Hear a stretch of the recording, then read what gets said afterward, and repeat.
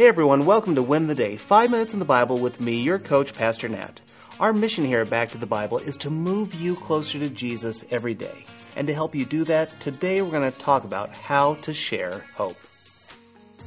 Atheist Penn Jillette recorded a video where he said, "How much must you hate someone to not proselytize them?" Now, I want us to think about this. An atheist is advocating for evangelism. But if you're like me, you're thinking, okay, but what's the backstory? Well, you may not know this, but Penn Jillette is a famous magician of the duo Penn and Teller.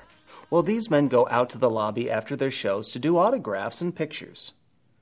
Well, one attendee approached Penn with a Bible and a personal note. Well, this man shared his faith with Penn.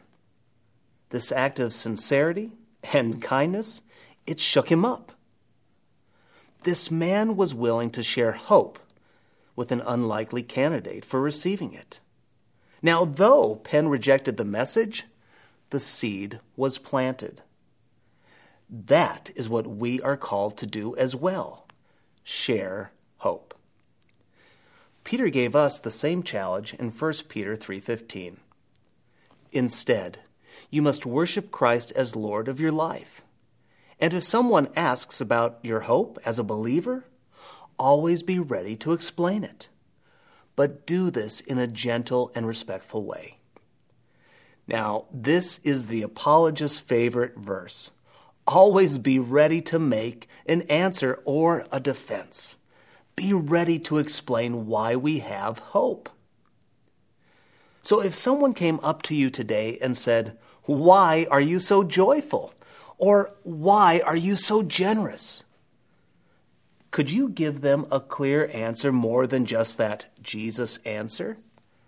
Now, Jesus is the right answer, don't hear me wrong. But it doesn't really tell the story.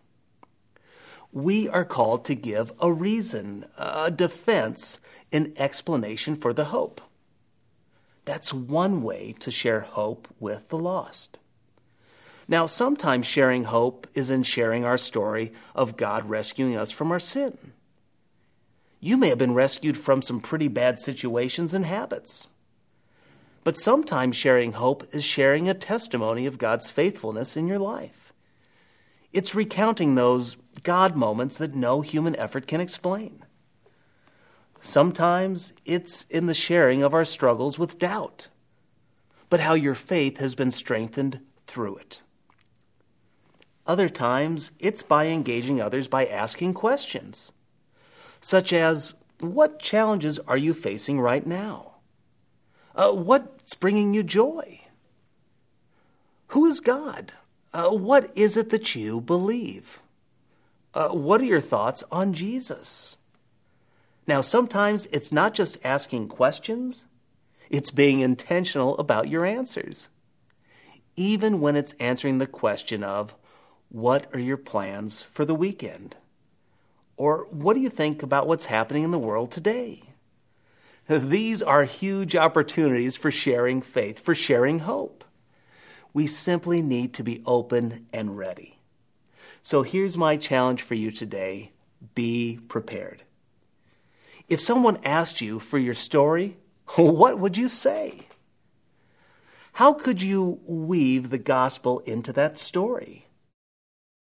If someone is struggling in life, how can a story of God's faithfulness address their issue? When opportunities arise, what are the questions you can ask people to discover where they are spiritually? One of the easiest ways I share hope is by sharing our Go Tandem app with people. What I do is I give them a 7-day challenge to try the app for 7 days. And if they become closer to God, then stick with it. You see, there are so many ways. You just need to try something to share hope. When we open up our lives, when we try something and we share hope, friend, you know it. We all win the day.